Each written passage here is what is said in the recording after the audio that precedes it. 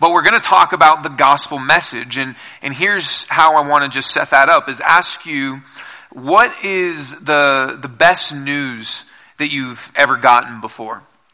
What's the best news that you've gotten?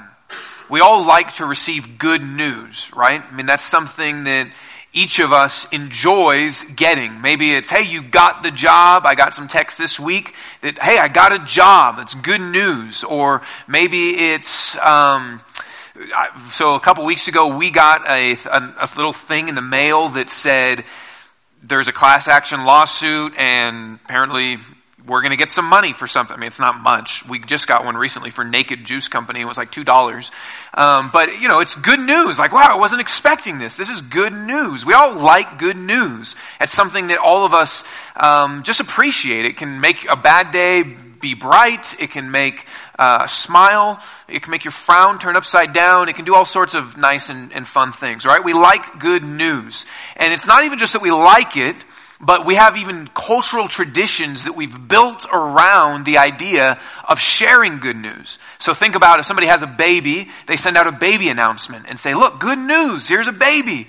Or I'm getting married, they send out an announcement. Or I'm graduating, they send out an announcement. That we like to share good news. We've built cultural traditions around the idea that we love good news, and so let's figure out how we can even share good news.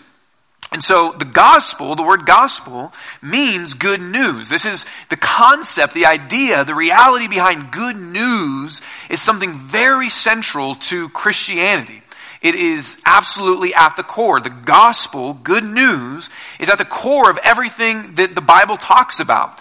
The gospel, good news, is supposed to be preached. It's supposed to be believed. It's supposed to be all of our lives brought in line with it. That the gospel, the idea of good news, is something that the entire faith of Christianity is built around good news.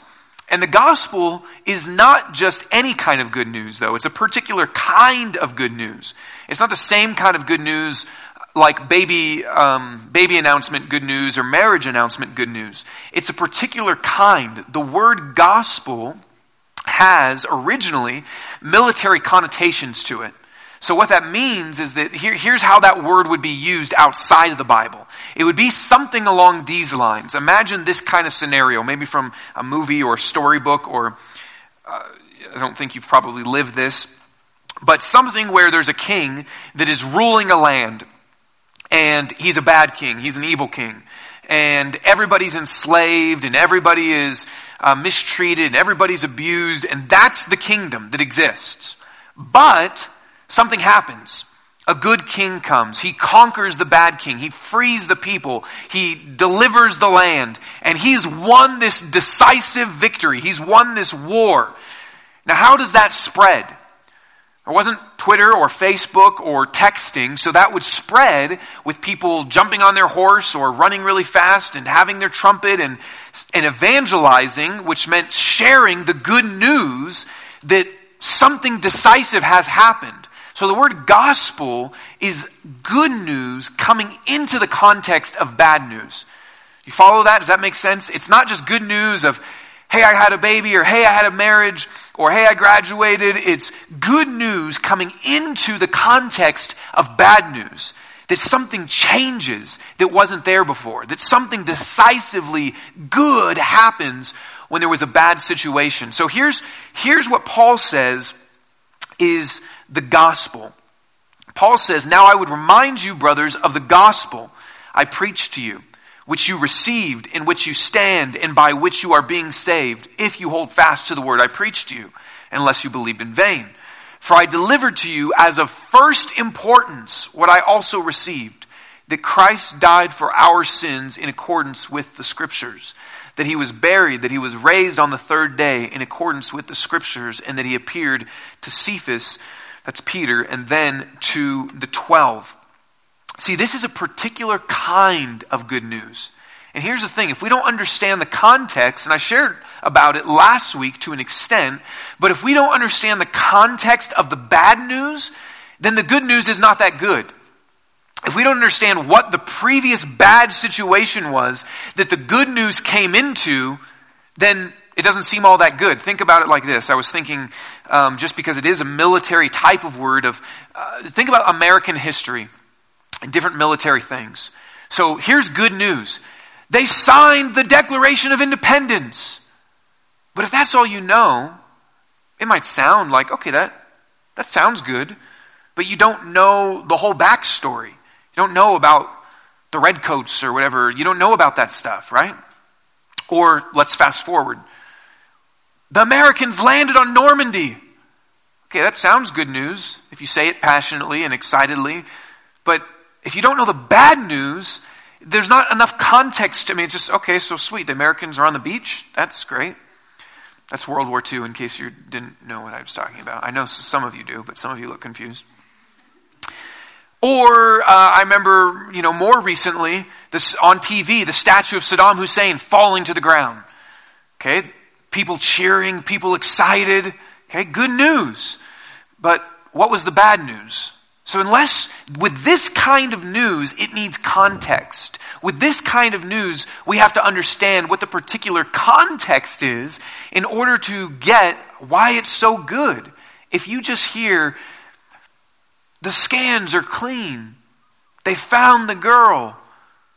If you just hear those things, but you don't know what the bad news was, it's not as exciting, it's not as moving. If you don't understand how we are personally involved in what the bad news is, the good news is not as good. Does that make sense? Okay, so what's the bad news? Well, that's what we have to look at. What is the bad news? Bad news, okay? So what is the bad news? In case you were confused about what we're talking about on this point, there it is. So what is the bad news? How are we personally involved in something bad that we need good news for? Well, here's what the Bible says. Here's what Paul teaches in Romans.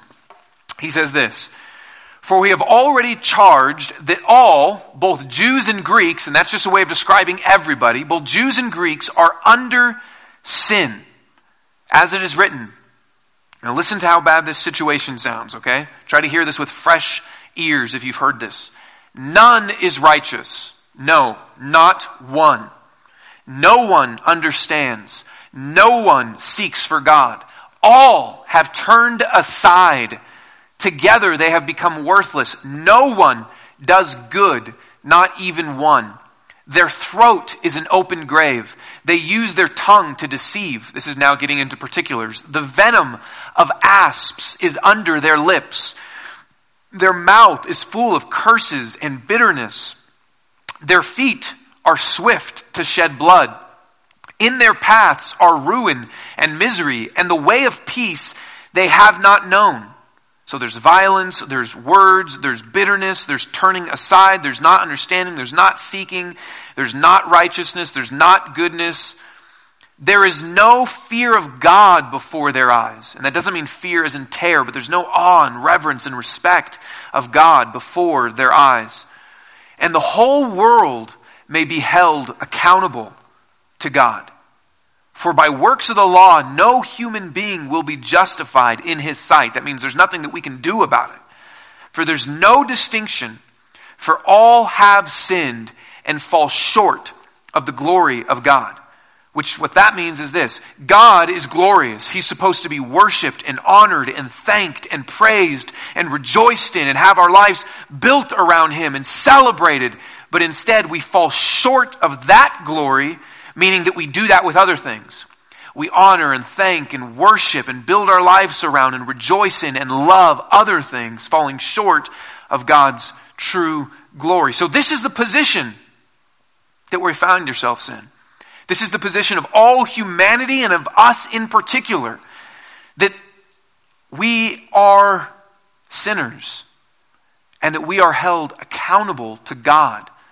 It is not just that we do bad things, but rather we are held accountable to God for what we do. That we have, it says, turned aside from God. And I like that it has that description in there, because that is kind of an overarching category, that we turn aside from God. So maybe you read that list and go, well, my feet are not swift to shed blood, and I do not have asp venom in my lips, and so that's not me. But what about turning aside from God, which we do by not trusting God, thinking my way is better than God's way is. We do that by not believing God's love for us. That's a way to turn aside from God. We do that by not loving God. We do that by disobeying God. We do that by saying, okay, God, sure, you're there, but I'm going to kind of live my own life.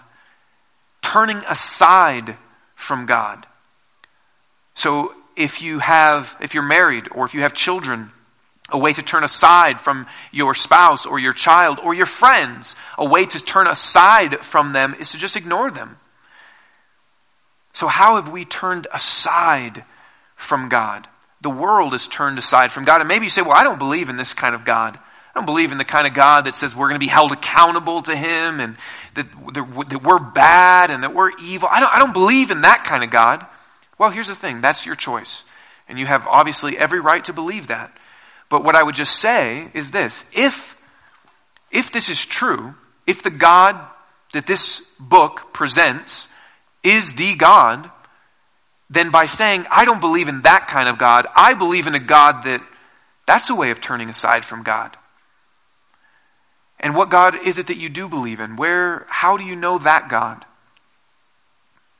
How do you know that God? Is it a God of a different religion? Is it a God of your own thinking? Or how do you know that God that you've turned to, that you say, I believe in this kind of God? Because many people I know say, well, yeah, I believe in God. I believe in God. Which God? And so we have turned aside. This is the condition that we find ourselves in. And here's what Paul says just a couple verses later. He says, here's kind of the summary of what happens. The wages of sin, everything we just said, is death. But the free gift of God is eternal life in Christ Jesus our Lord. So the wages of sin, which means the payment for sin, the payment that we receive for our sin, for all of those things he just described, for turning aside from God, for falling short of His glory, for all the other the payment is death. And I believe that word death, and we talked about this a little bit last week, that death means a few different things. It means physical death, that our mortal bodies will actually decay and be in the ground. It means that there will be experiential death, which is to say that things go broken relationally, that they go broken internally, that there's a death we experience in just our dealings, fights and arguments and sin, and that we just experience a living death. And then it means a spiritual death, which is life apart from God forever. That we turn aside from God and we turn aside forever. And so the wages of sin, the payment that we receive for our sin is death. So this is the bad news. This is the bad news that we find ourselves in. This is what the Bible describes as where we are as a society and where we are as just individuals. And you can think about this in your life right now of death. And you can think about, yeah, I've got sin in my life and it is deserving of death. That might sound harsh, but we're accountable to God that has made us. And it's not us that set the standards, but the one that has made us. So this is the bad news. But we're talking about the good news, right? So that's the context of the bad news that the good news comes into. And we're going to talk about 3 different pieces of the good news.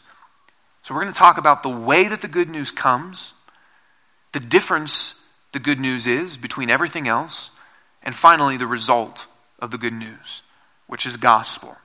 Okay, so how does this gospel come to us? How does the gospel come to us? What's the way that it enters in to this bad news that we find ourselves in?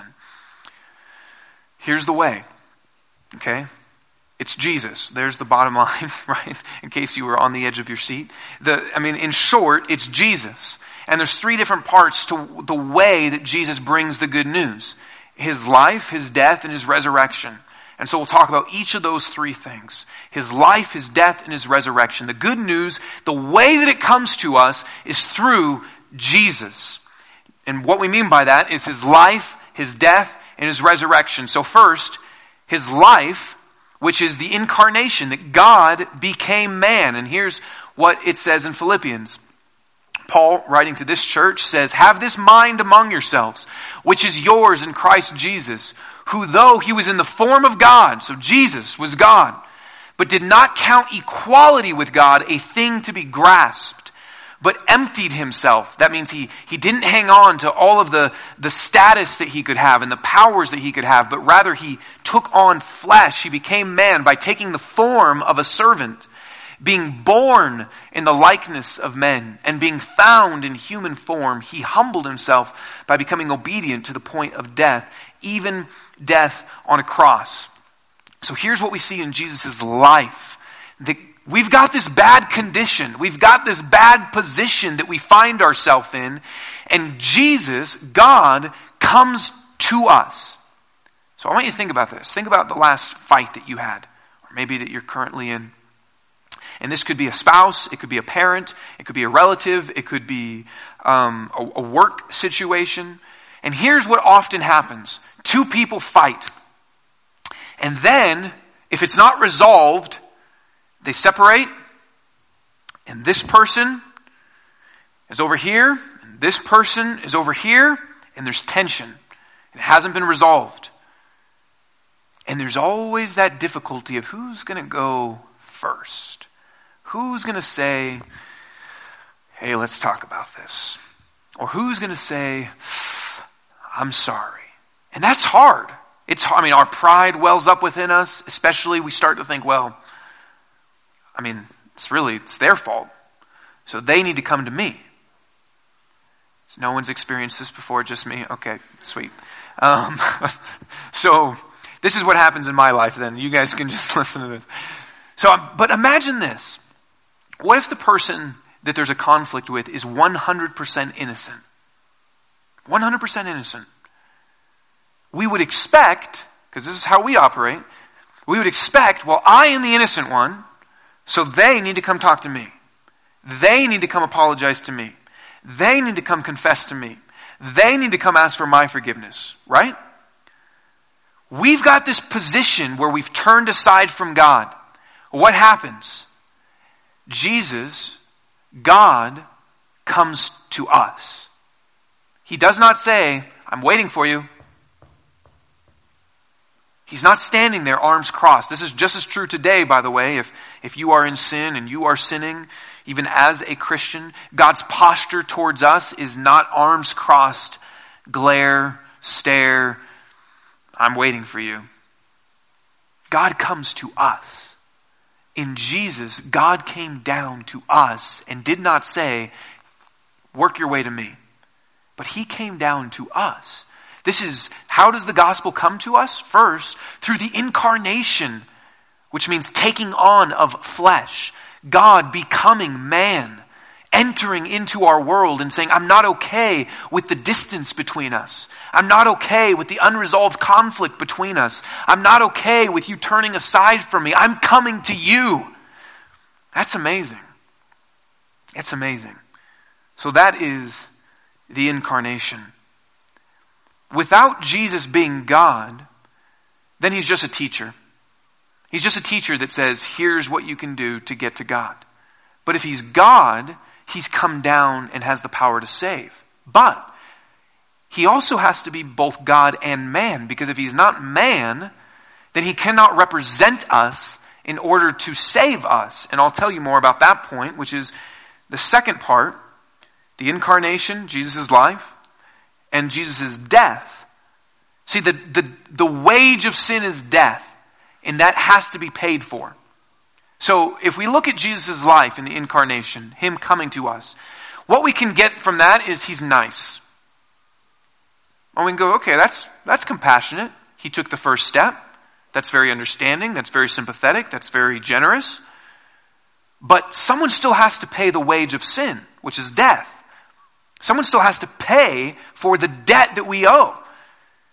Well, can't God just forgive us? Can't he just wipe the slate clean? No. No one can ever just forgive.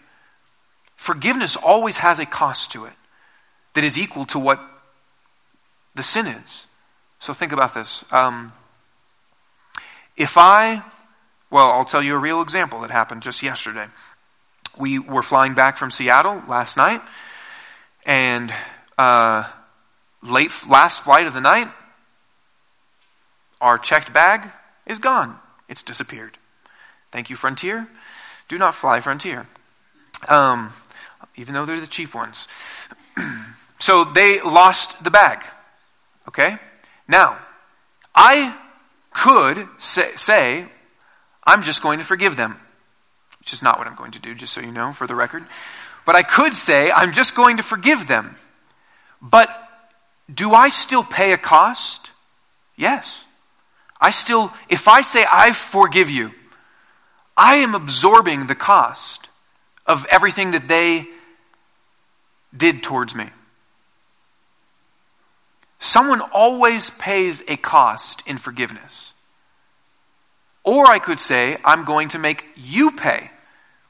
You need to reimburse, you need to refund, whatever. And then I could still forgive them and not hold it against them and still fly Frontier and still be happy about the raccoon or whatever their mascot is. I could still forgive them, but somebody always has to pay the cost. This is true on a level of even just words. If I call you an idiot, and then I say, hey, I'm sorry, will you forgive me? Someone still has to pay that cost. You are absorbing the hurt that caused you.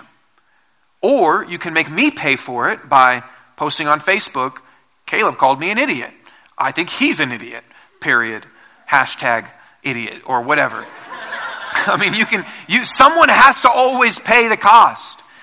No one can just forgive. Someone always has to absorb the cost. And I'm giving you small examples of luggage and idiots and those things. But what about something that is worthy of death?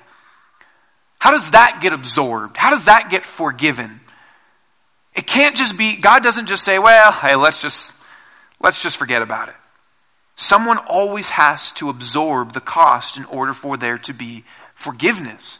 This is true with us as humans, and it's true between us and God. So we've got this, it's not just that Jesus came to us, but we still have this wage of sin that has to be paid for. And here's what the Bible says. Here's how it describes this condition and what God does with it in Jesus' death. This is the prophet Isaiah before Jesus prophesying what Jesus was going to do. And I want you to listen to what happens with our sin. What happens with the position of sin that we have? Where does it go? How is it forgiven? He, this is Jesus, was despised and rejected by men, a man of sorrows and acquainted with grief, and as one from whom men hide their faces, he was despised, and we esteemed him not. Surely he has borne our griefs and carried our sorrows, yet we esteemed him stricken, smitten by God, and afflicted. But he was pierced for our transgressions. He was pierced for our transgressions. That is, he put himself in our place. He was crushed for our iniquities. Upon him was the chastisement that brought us peace. So he got chastisement and we got peace. And with his wounds we are healed. All we like sheep have gone astray. We have turned, again, that language of turning aside, everyone to his own way. And the Lord has laid on him the iniquity of us all. He was oppressed and he was afflicted, yet he opened not his mouth. That means he didn't try to defend himself and get out of it. He went willingly, like a lamb that is led to the slaughter, and like a sheep that before its shears is silent. So he opened not his mouth.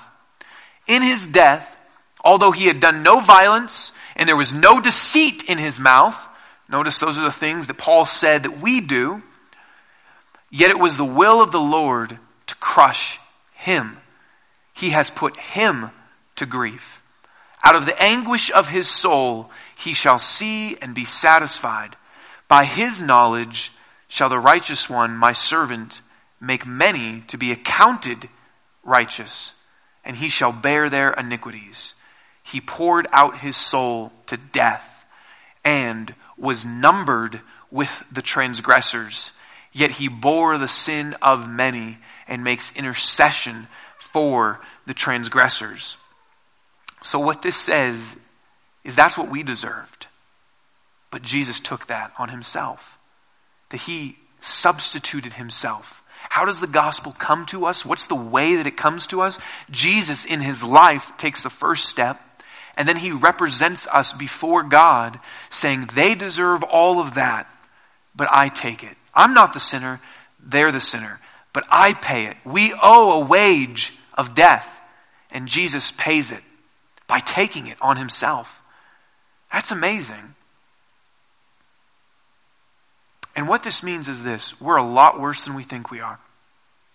Because we think maybe we're kind of bad, but do we think we're bad enough to deserve all that?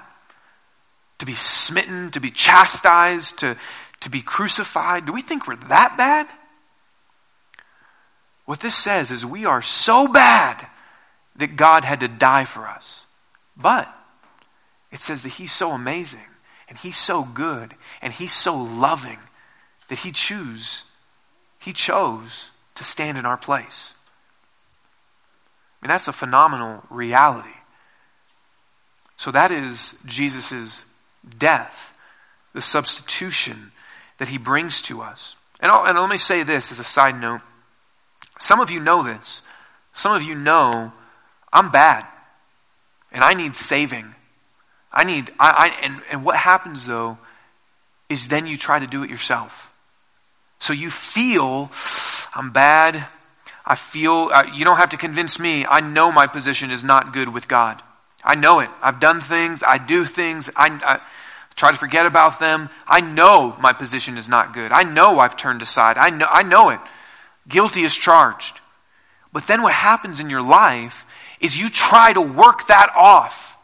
You try to say, well, okay, if I'm bad, I've got to fight for it. I've got to make it right. I've got to do good. And maybe you don't even think about it in terms of sin. You just think about it in terms of, I kind of feel not okay. And so I need to live my life in such a way where I do have worth. I do have value. I do have significance. I can do it. And so you try to take it on yourself, but at the end of the day, you always still feel the same. Because we're worse than we think we are. And we need then someone to take our place who is better than we think he is. So that is Jesus' death. And finally, the resurrection. So the gospel, the way that it comes to us is through the incarnation, Jesus' life, through his death, his substituting sacrifice for us, and through the resurrection. So Jesus didn't stay dead. He rose from the grave. And here's what Paul says about this. You, however, are not in the flesh, but in the Spirit, if in fact the Spirit of God dwells in you. Anyone who does not have the Spirit of Christ does not belong to him. But if Christ is in you, although the body is dead because of sin, the Spirit is life because of righteousness. If the Spirit of him who raised Jesus from the dead dwells in you, he who raised Christ Jesus from the dead will also give life to your mortal bodies through his Spirit who dwells in you. What this says is this: that God, the Holy Spirit, who had the power to raise Jesus from the dead, if we belong to him, dwells in us and has the power to bring life in us. That God dwells with us and creates life in our mortal bodies. Which is to say this: the gospel comes to us through his death, through his life, and through his resurrection. Because the same Spirit is now within us, we don't have to experience death in all the different three ways I mentioned. We will experience physical death, but not permanently. We will not experience spiritual death. We will dwell with God forever as we can now with his Spirit dwelling in us. And experientially, all the death, all the brokenness begins to be eaten away at through his Holy Spirit living inside of us. The same Spirit that raised him from the dead now dwells with us. It's a new power for life and for his presence. This is the resurrection. Okay, so that's the good news. That's how it comes to us, through Jesus. How is this different? How is this different from everything else? How is this good news different from anything else that is out there? Well, here's the thing. There's two fundamental ways that we can look at how to get out of the condition. So if we agree we're in some sort of bad condition, there's some sort of bad news, and I think everybody agrees with this. They don't all describe it the same way, but we all agree, there's some sort of bad condition we're in. You might call it low self-esteem, you might call it bad morality, or you might call it what the Bible calls, but we all kind of agree, there's some sort of bad condition that we wrestle with. How do we get out of it? Well, here's how the gospel is different. Do you remember, when was it? Maybe 2 months ago or 3 months ago when there was tornadoes here? If you're new to Colorado, yes, we have those occasionally. And there was tornadoes. And here's what happened. I was at my house, and I'm from Seattle originally, and we don't have tornadoes there. We have coffee shortages at the most, and that's about it. I think there's an earthquake that's supposed to sometime destroy the city, but everyone's thinking it's not going to happen. What am I talking about? Oh, yes, the tornadoes. Earthquakes, tornadoes. Okay, so there's tornadoes. And so I'm sitting in my house, and all of a sudden my iPhone starts bzz, bzz, all these noises, and it says, get in the basement and turn on the news, tornado warning. So I went in the basement and turned on the news and waited for further instructions. None else came. So I Googled, what do you do in a tornado? Come on, Siri, tell me what else. And what happens is outside there's a bad condition. There's a tornado. And what we're told is, here's some advice that you can do something about it. Hide under the table, get in the basement, turn on the news. Here's some advice to deal with the bad condition. The gospel is not advice. Remember, it's not good advice. It's good news. So good news is, and Siri didn't tell me this, but the good news is the tornado is gone. The tornado is cleared. There's blue skies. You can go outside and play and enjoy life. That's the good news. The gospel is good news. The gospel is there was a tornado. There was something bad, and it's been dealt with.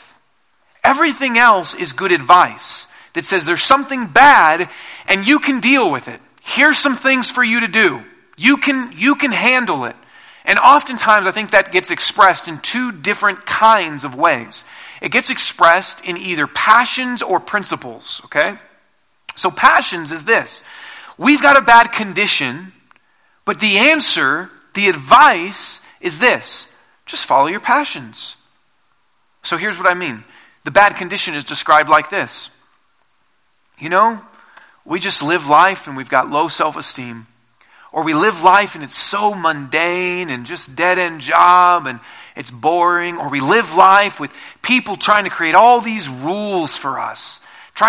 All this authority and all this structure and all this rigidity and all this, the man and the system and all this kind of just forcing people into molds. That's the bad condition we're in, and it creates guilt and it creates shame, and when you try to force someone to be what they're not like. And so here's the good advice.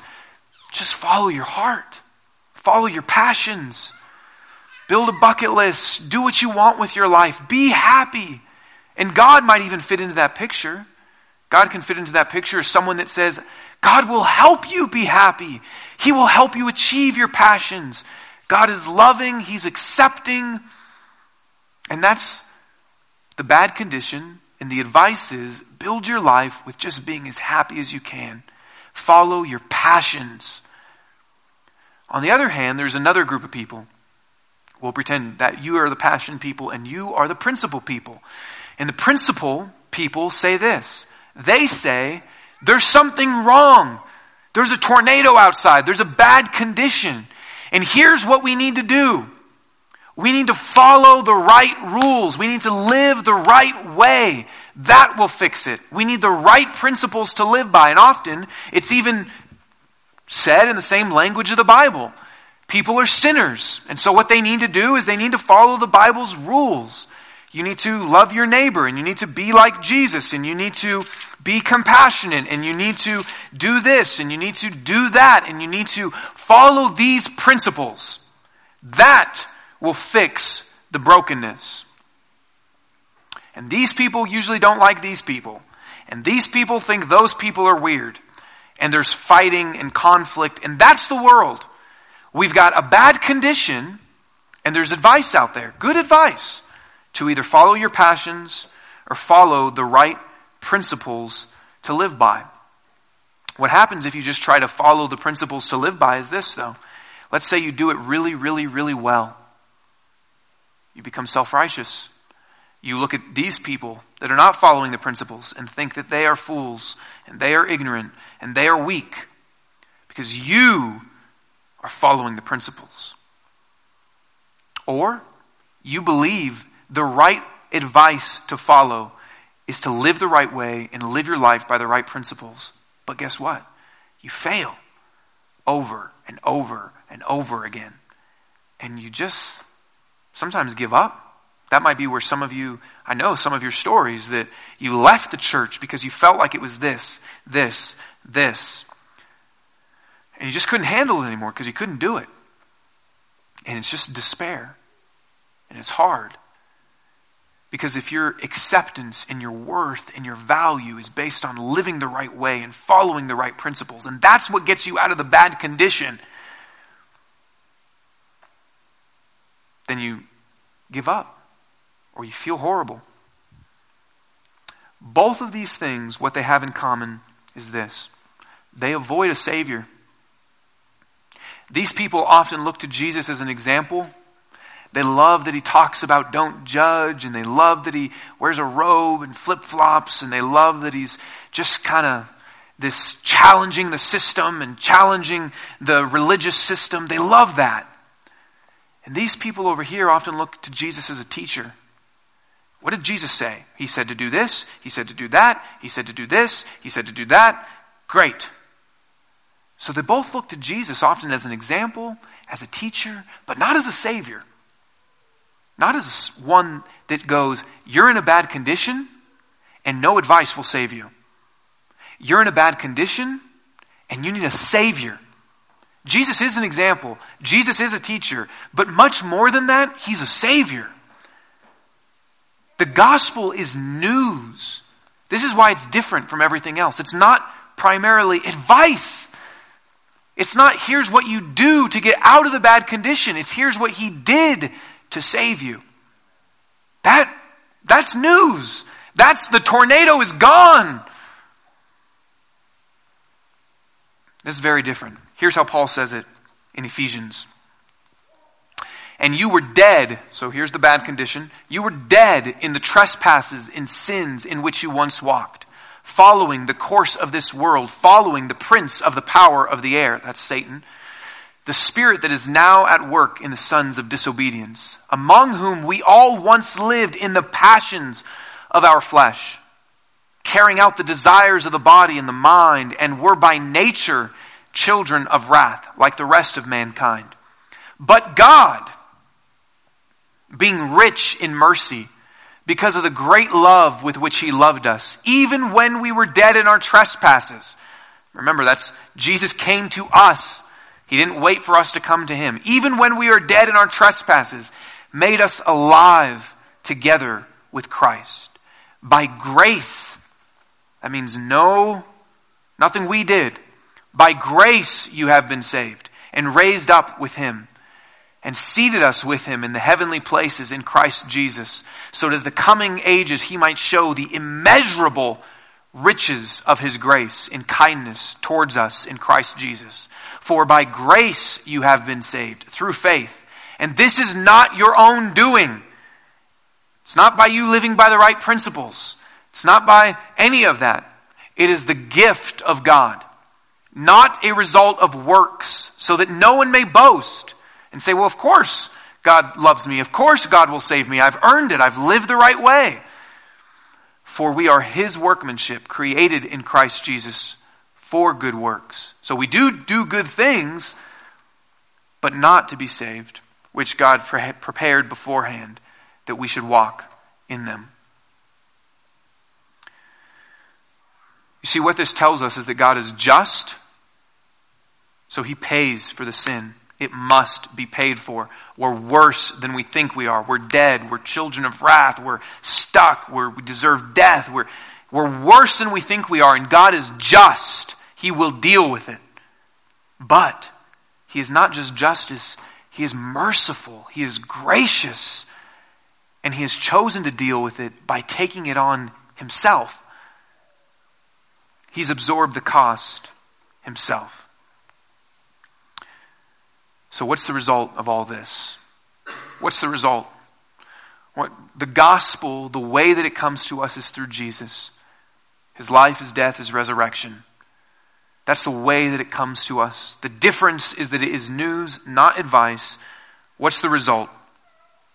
Well, to look at the result, let me just return really quick back to what we said the bad news was. The fundamental part of the bad news is that we've turned aside from God.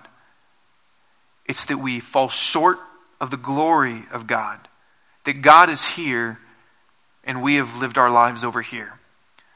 Loving other things, enjoying other things, rejoicing in other things, building our life on other things, whether that's people, experiences, our jobs, our money, whatever it is. That we build our lives around other things, turning away from God. That's the bad news. That's the condition we're in. That's the position we, even as Christians, return to over and over again.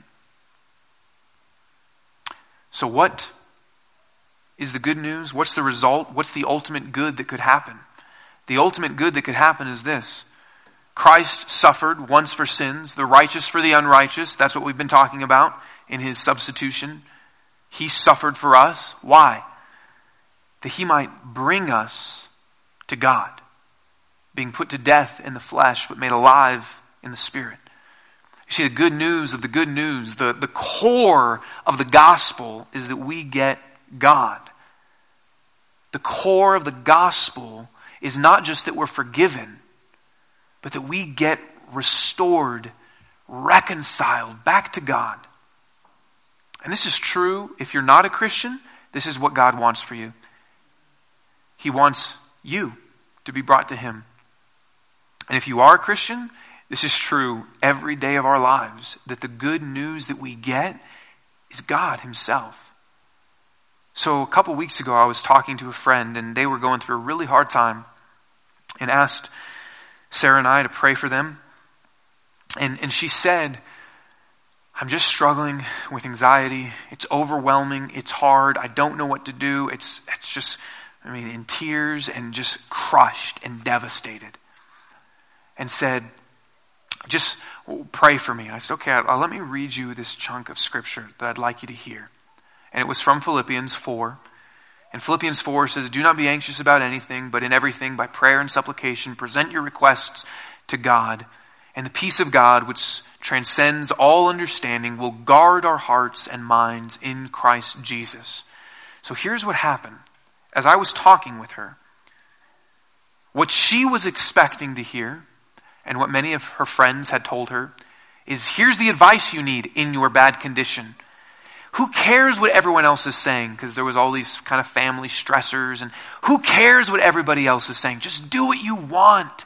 Just follow your heart. Just follow your passions. That was the advice she was receiving from them. That's what will take you out of the anxiety. That's what will take you out of the stress. Just do what you want. Just be happy. Don't let them burden you. Coming to me as a pastor, and this woman's not a Christian, she was expecting to hear, and even as we read that passage of scripture that says, pray and entrust, bring your requests to God. She said, oh, okay, so I just need to trust, principles to live by. I just need to trust, I just need to pray, and okay, everything will be good. And I said, okay, yeah, that's a piece of it, but there's something else I want you to hear. It's not just passions to follow. It's not principles to live by. It's a person.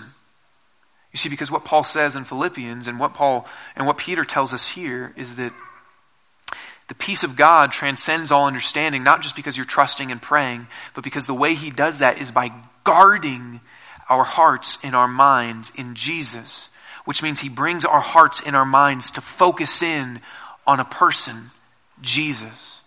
to see what he's done for us, all the things we just described, to see how he's lived for us and died for us and resurrected for us. And that to her was very hard to hear because it wasn't advice. It was news of he's done something for you. There's a person that you can be in relationship with, not just passions and not just principles to live by. See, the good news is that Jesus has brought us to God. And you can think about this in a couple ways. You can think about it like this, which is if you think about a wedding day and a father is walking the bride down the aisle, and that's good news. He's bringing her to enter into relationship with a person. He's bringing her to a person. Or you can think about it like this, and I think sometimes this is more helpful for guys. It might be helpful for you ladies as well, but I think it's helpful for myself and for other guys. A lot of times we feel insecure. We feel like, man, I just don't measure up. I just don't cut it. And we feel added with that. I'm on the outside. Maybe you were always kind of fighting to get in the in group in school, but that never goes away. I want people to like me. I want people to respect me. I want to do well. I want to be well thought of. I want to get on the inside. What Jesus does here is he brings us to the King. He takes us and says, you're on the inside. You're with the King. The King is happy with you. The King of the universe is content with you. The King of the universe sets a table for you and you enter into his house. And you get it. You don't have to feel insecure. You don't have to try to fight to get people to like you and to accept you and to respect you. Jesus brought you in. Man, that hits home for me. So the good news of the good news, the result is that we get God as King, as Father, as lover, however you want to think about it, in all the different images that the Bible portrays that in, we get God. So how does that change your life? Paul said at the very beginning what we looked at, let me remind you of the gospel. See, this is something that I'm sure you've all heard if you're a Christian. You've heard the gospel. Maybe if you're not a Christian, this adds some things to fill in the gaps that have been confusing. And Paul says, let me remind you of the gospel. What would this change about your life if this got deeper into your soul? It's a question I would want us all to ask. Paul spoke this to people that already knew it, but said, let me remind you about it again. What does it change? If you already believe this, what would believing it deeper change in your life? If you don't believe this, does it sound like good news to you? Does it sound like good news to know that you can be brought to God not because of what you do, but because of what he's done? That out of the worst condition, he enters into that to bring you into the best. And so when we take communion, if you're a Christian, this is a time that we remember the gospel, the good news. That through his death, through his body being broken, represented by the bread, through his blood being shed, represented by wine and juice, that Jesus brought us to God. That the debt is gone, the wages of sin is death, and he paid for it. So as you take communion, remember that. Remember, I deserve death, but I get life because he gave me his life.